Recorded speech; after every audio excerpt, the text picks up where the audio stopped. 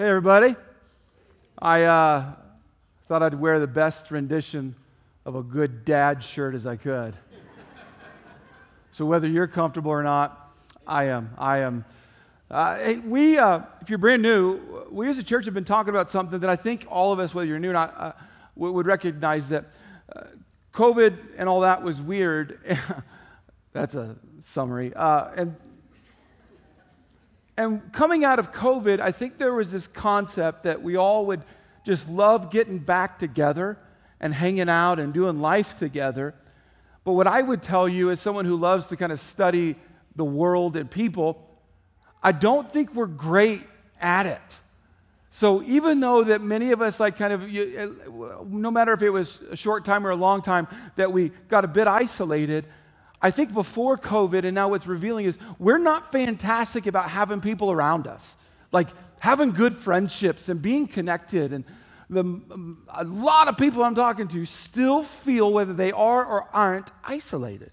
Like they don't have what we've as a church talked about, like the village, like the people. So we as a church said, well, what's God have to say about being connected to each other? Is there wisdom? And spoiler alert, there is wisdom that reveals a lot that you want to be encouraged. You want someone in your life to be able to process things with, people around you to enjoy life with. Solomon wrote about multiple aspects that maybe you don't have the language for, but you're like, yeah, that's what I want. Proverbs 18:24, there are friends who destroy each other, but real friend sticks closer than a brother. Like most of us want someone in our life, people in our lives that would be loyal if we were maybe, to screw up or not have our best day. I think that's language going, yeah, I want that in my life. Proverbs 27, the heartfelt counsel of a friend is as sweet as perfume and incense. If you don't know this about you, I'm going to tell you this, whether you text it to someone from afar or you have the face-to-face, when you don't know what to do, or maybe you do know what to do, but just need the courage to do it, and you ask that person or people, what should I do? How do I do this? It does something to you to be able to have a village like that to seek that wisdom. But the truth is, I'm going to out all of us. We aren't very good at it. Some of us have stuck to who we're related to, and we're like, that's not going so well. Some of us we're stuck to who we're working with or who we go to school with. And there's a bigger world out there of a great village. Neuroscience has done some studies. For those of you who love science, says this about what you and I are wanting. Here, these are the three things, according to science, it says that your brain wants regarding people in a village. You want to be seen, not like glorified, but we have hopes and disappointments, and we would love people in our lives to see both of them. Soothed, we need help and support. So you need a village, you need people around you. One person can't do this for you perfectly. If you've tried to do that where you rely on one person to be everything for you, you're like, yeah, that didn't work. You need a village. Safe, we want to look forward, not over our shoulder. No amens, that's fine, don't worry about it. Most of us, at least, have had experiences of someone betraying us. And so when you think about being connected to another person, if you don't know this about yourself, one of the things that you're wanting is that someone wouldn't do something behind your back about you. That ruins villages quickly. In fact, in a lot of my conversations, in the private conversations, when people say that they're disconnected or isolated, and I try to talk about, I wonder why, because you don't seem to want this.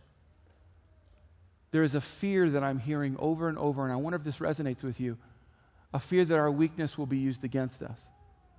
And I am hearing this. I'm not trying to get you to nod yes or no, but what I'm hearing over and over is that we have a whole bunch of people who feel isolated and disconnected and say, well, why aren't you connected? Many of us are afraid that if we are super open, if we get into the lives of other people, that they will find out, whatever.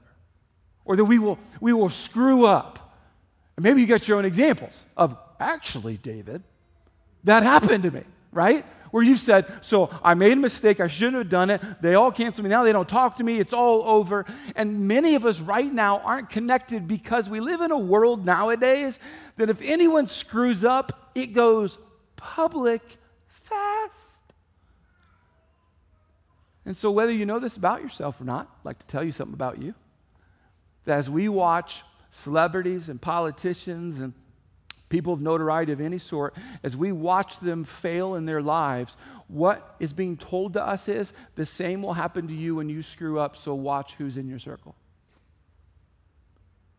So what it's doing, I would contend, is that we are trying to have friendships from afar. Good luck. I know you were made by God to be connected to other people. So here's what I want to do. I want to show you something that's in the Bible. It's actually in the Bible multiple times. Like, here, track me on this one. If you were to study, let's talk about Jesus and his disciples, what you could learn from Jesus and his disciples, a lot of things, but one would be what I would call a path of connection. Literally, what you and your village should have in it. Like, if you're like, David, and you're afraid to say this out loud, I'm going to say it on behalf. David, I want friends, but I don't know how. You're looking at me weird. I'm telling you, here, I'll say it on behalf of our whole church. I'm not sure that we're near as good at making friends as we'd like to believe that we are. I know we're like, I was supposed to learn that in 3rd grade. Thought I had it.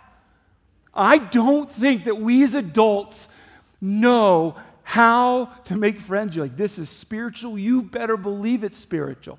Because Jesus said that the thing about life is to love God and love our neighbor. You can't do that without relationships. So if you study Jesus and the disciples, you're going to learn about a path of connection. You can study David and Jonathan. I love their story just because it's easy for me to personally read. Because David's in it. Some of you are like, why? That's why. That's the depth of that one. So there's multiple places, there's multiple books written all about this path of connection. I want to take you to a place that I often go, that in a world that seems so confusing and that everyone seems to have their version of truth, is I often will go to Genesis chapter 1 through 3.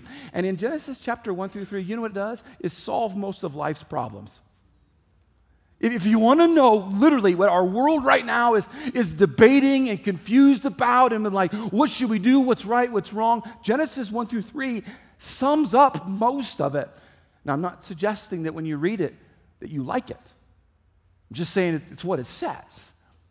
And I would say that as well as Jesus and his disciples, David and Jonathan, Genesis 1 through 3 tells you and I how to make friends.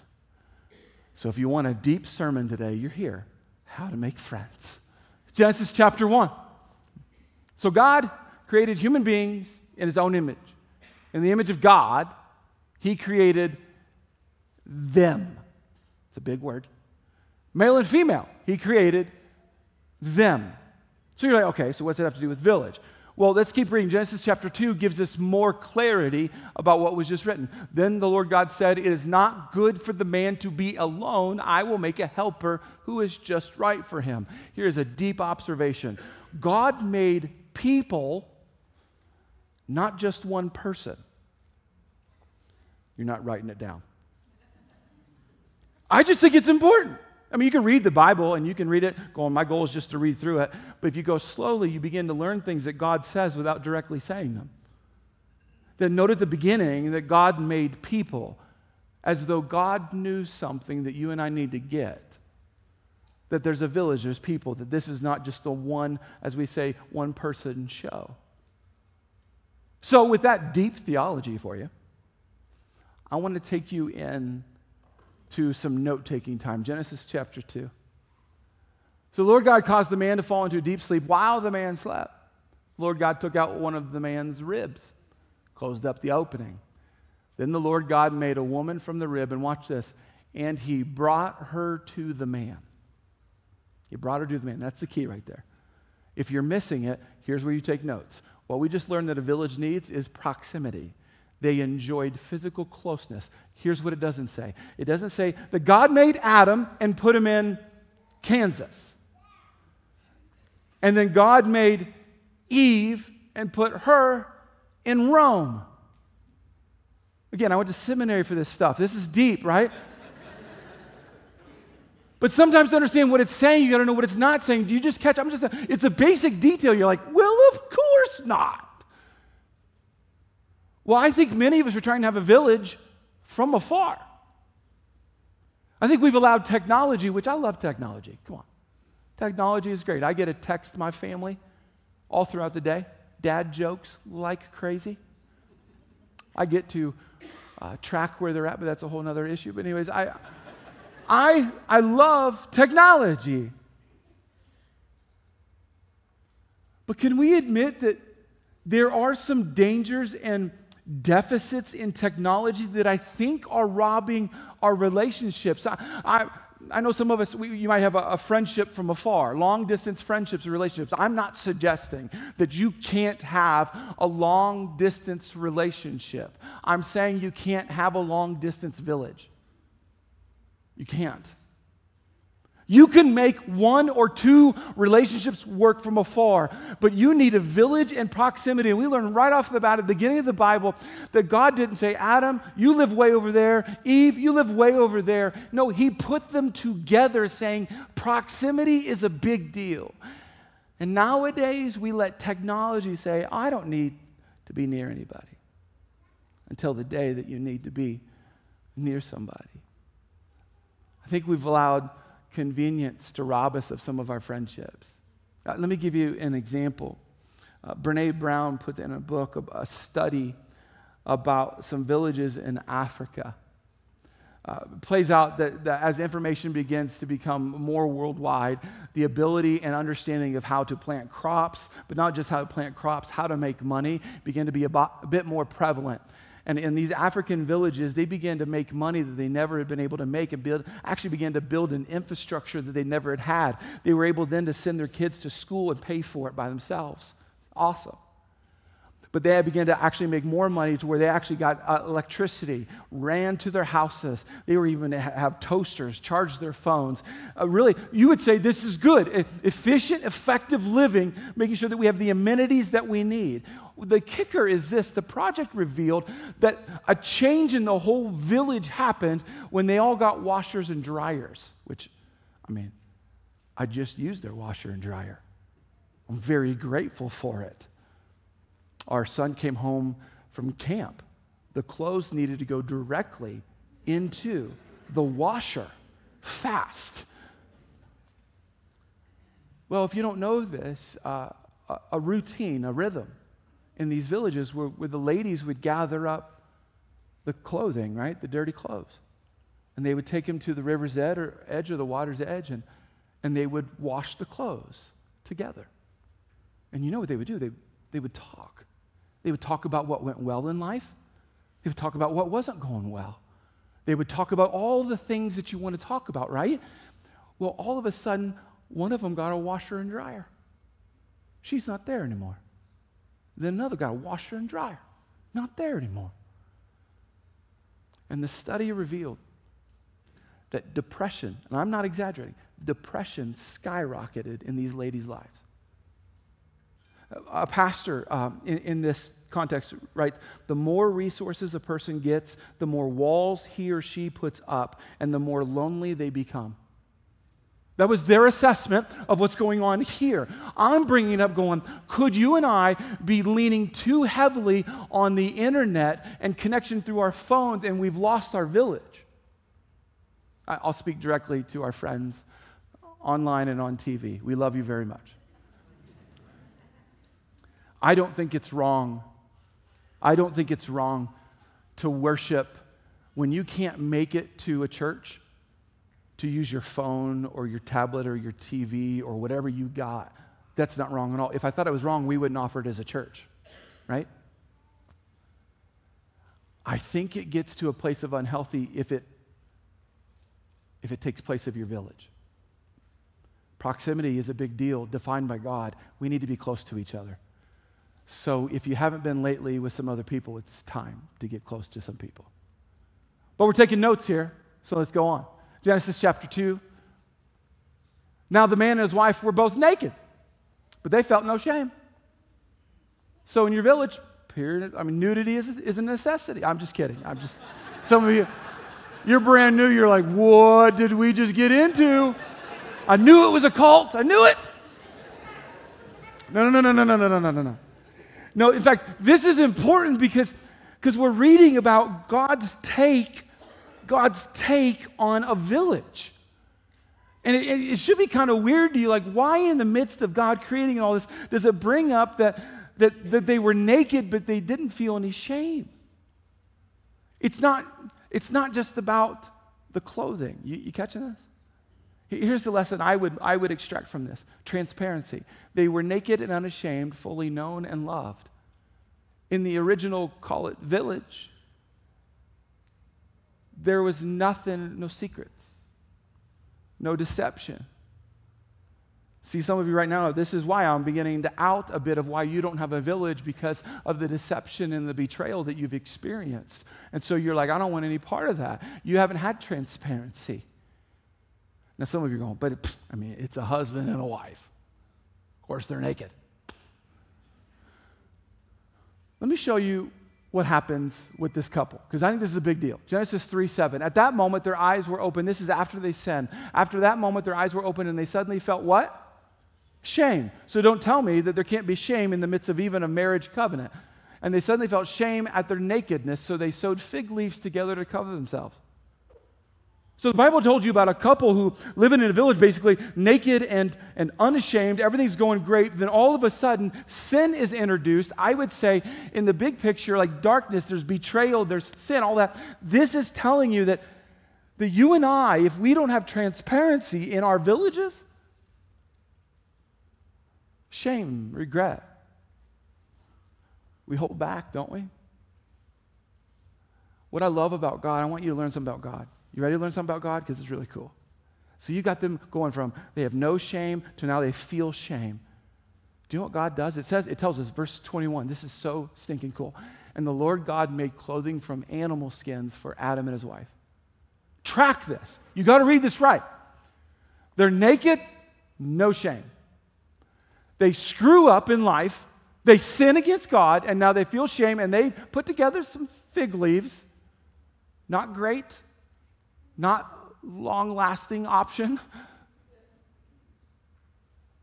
And what does God do for them? He gives them leather clothing, better clothing. You know what God could have done? I'm done with you. How could you screw up? I'm going to make you feel shame. How cool is it that our God, the one that we worship, that we talk about, that we sing songs to, how cool is it that our God said, I'm going to take care of this one little detail. You need some better clothes. How cool is it? Now, let me teach you something a little bit more. Where did he get the leather clothes? You might think he went to Target.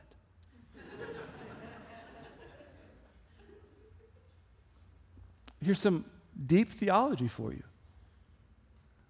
This is where the first sacrifice occurred.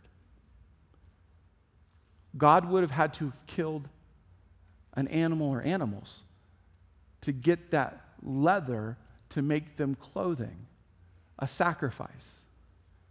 Death had to occur to deal with their shame. If you have any questions about whether or not God loves you today, let me bring this detail out. He cared enough to deal with this moment with Adam and Eve. How cool is that? It's a moment. I think you should make sure you never forget that verse, that God loves you. So we need proximity and we need transparency. The problem is some of us stop there. You're like, oh, pastor just is basically detailing my friends, my village, where we hang out all the time and we are real with each other, right? We're just real. You can be who you want to be. If that's where it stops, you have a toxic village. If it's all about just being close and being real, it means you lack accountability. They lived under submission to God and to each other. They didn't just have like, hey, we're close together, we love being real, you do what you're going to do, you live your truth, I'll live my truth, and we'll just have a great time. No, in it, there was also accountability. I'll show you. This is pretty cool. Genesis chapter 3. The man replied, it was the woman who gave me, it was the woman you gave me. He's like, sounds like he's giving an excuse. Okay, sorry. It was the woman you gave me who gave me the fruit, and I ate it. And I ate it. I want to point out that it sounds like he's giving an excuse, but what does he say to God when God's like, what'd you do? He goes, I ate the food. Got it? Then the Lord God asked the woman, what have you done? She could have said, absolutely nothing. Right? Will we all admit that perhaps we've said that before? I've done nothing. The serpent deceived me, she replied. That's why I ate it. A quick observation that they're standing to God, they're talking to God, and God basically holding them accountable, saying, you weren't supposed to eat that, did you eat that? And they admit to him, there's a submission going. They didn't lie. They didn't lie. There's some accountability bringing, hey, we're going to deal with what happened. God deals with it, and they fess up to it. Not only do you need proximity, not only do you need transparency, you need accountability, or you have a toxic village. Let me give you an example. Let me show you a group of friends I had in college. Now, no, I was not in a boy band. I know some of you are like, we had no idea. No, apparently that's just how we took pictures back then. I can't believe I'm showing this to you. This is one of those moments I'll personally regret. Anyway, so this is a group of buddies and I, my fifth year in college. Yep. Go ahead. It's fine. My fifth year in college, these were some of my buddies. What you may not realize and haven't done the math on, let me do it for you. If I went to college for 5 years, if you've never done this, it means that some of the people you started college with, they graduate before you. You follow me on this is how college works? This is how a lot of school works, actually. See, this is not the original group of buddies that I started college with. You see, who I went to college with were actually buddies that I went to middle school with, high school with. We played all the same sports. Then we went to college together, lived in the same dorm, the same floor, the same rooms. What I can tell you about my friend group prior to these guys was, hey, let's hang out together. You do whatever you're going to do, and when you mess up, I won't even call you on it because we're buddies. That's what I thought friendship was. Proximity and transparency. Well, then I went for my fifth year. I wanted extra credit. Not really. Just went for my fifth year. So all my buddies graduate, and I start day one at college like a freshman, but I'm a senior. And I got to make all new friends. And end up making friends with these guys, and we're hanging out, and I quickly screw up. And you know what they did? They pulled me to the side and said, hey, David, you can't do that. Those are strong words. And I never in my life had I had friends hold me accountable.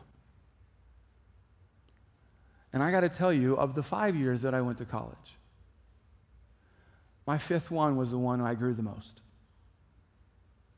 And I can teach you that about friendship, your village, your family, your work environments. You can't just have proximity and transparency. You need accountability. So we need a shared purpose. That's another one. Take notes on this. Shared purpose. They were given a clear calling to care for creation. At the very beginning, Genesis says this. I'll give it to you just so you know it. Genesis chapter 1, verse 28. Then God blessed them and said, be fruitful, multiply, fill the earth and govern it, reign over the fish in the sea and birds in the sky and all the animals that scurry along the ground. That's a job. Genesis 2:15 goes even further. Lord God placed the man in the Garden of Eden to what? Tend and watch over it. This is like a job. You got it? He says, not only am I putting some people, plural, and you got to be real with each other, hold each other accountable, you need something to be about. If you've never had this as a family, you get this, that sometimes life gets caught up in living for the weekend or living just to get off work or living just for the kids to go to sleep. Am I reading anyone? Yeah? What kind of life is that? just to be done so that you can be alone. If you're living that way just for the weekend, just for the kids to go to sleep, just for a break, what I would contend is that your village that you're a part of, you've not embraced the vision or the purpose, most specifically the purpose of the mission of it. Because that's what wakes you up in the morning and carries you through the day and gets you excited about the next day. Let me tell you about this village. Fountain Springs Church, we'll just call ourselves the Village people. Just totally came up with that on my own. Just kidding. What happens when a good village has purpose? Let me show us to you. This last week, we had what's called Love Your Neighbor Week. If you're new and you're like, what in the world? Don't you guys love your neighbor all the time? Yes.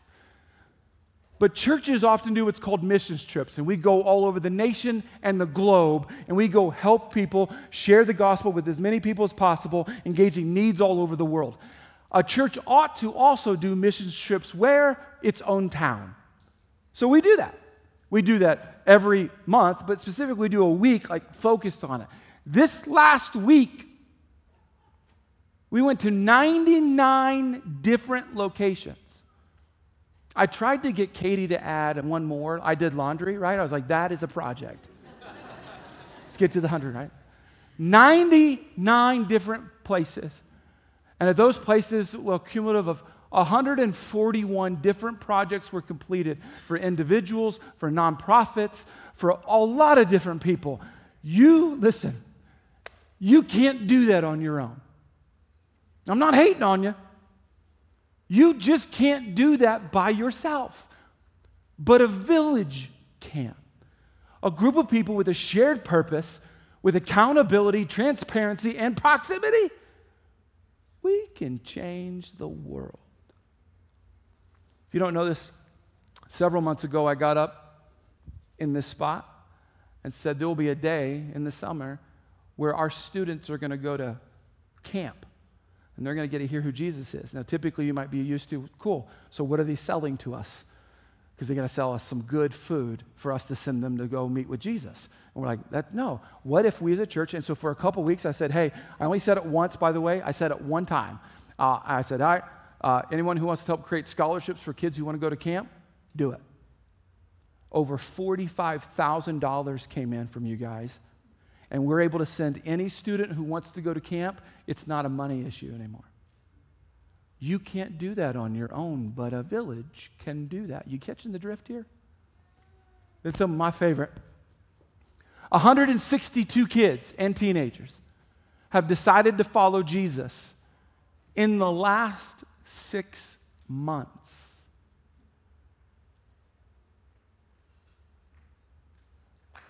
Okay.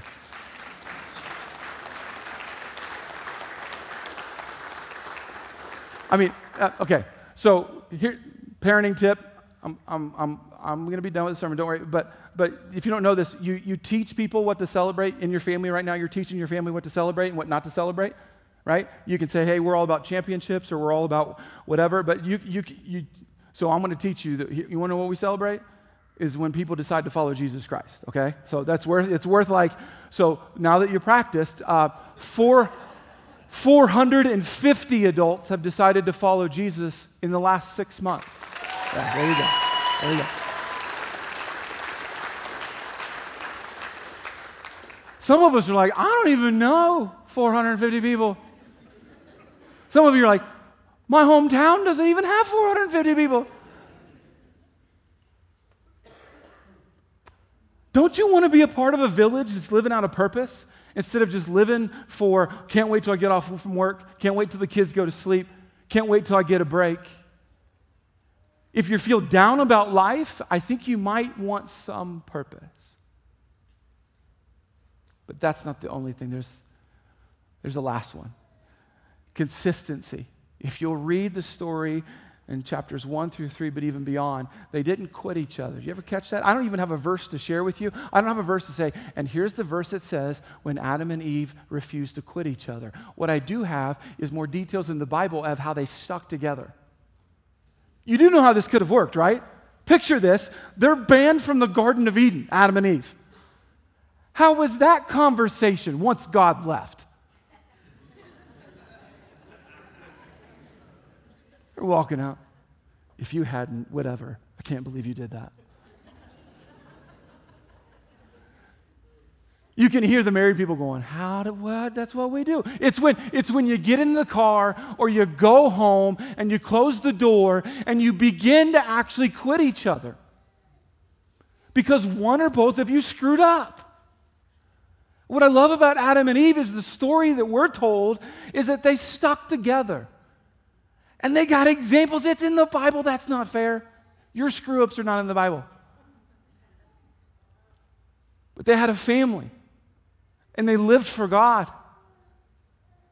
Let me bring it right home. Do you know that we live in a culture right now that I think loyalty is at the, perhaps, at least in my personal experience, at an all-time low? People are ending their marriages just because they don't feel it anymore. People are leaving their jobs because they didn't get everything they always wanted. People aren't a part of church anymore because church doesn't meet all of their needs. And I'm suggesting that if you're going to live that way, you're vacating your option for a village. Every village has imperfect people because you're in it and so am I. So we've got to be willing that in the midst and amongst imperfect people, we've got to learn one of the things is to be loyal and consistent. I will mess up as your pastor. I got lots of examples if you got the time. We're not always going to be perfect as a church at all. There's lots of examples, but you're not going to be perfect. What if you and I said, you know what, I want a village. I want to be connected. You need to be close, but don't forget, you got to be consistent. And I think this might be where our actual church might be the weakest. So what's the lesson in this sermon? Here you go. Stop waiting for connection to happen to you. Because I think a lot of people wait for it to happen to us. No one said hi to me. No one told me where to go. No one helped me when they saw my mess up. No one picked me up.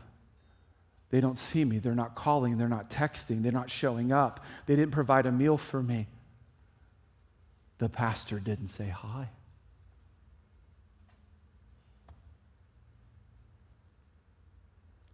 The strongest churches are full of people who say, I need a village, and I'm going to be a part of the village, and I'm going to work at being a part of the village. I implore you, if you want to change the world, start with your village. Start with your village.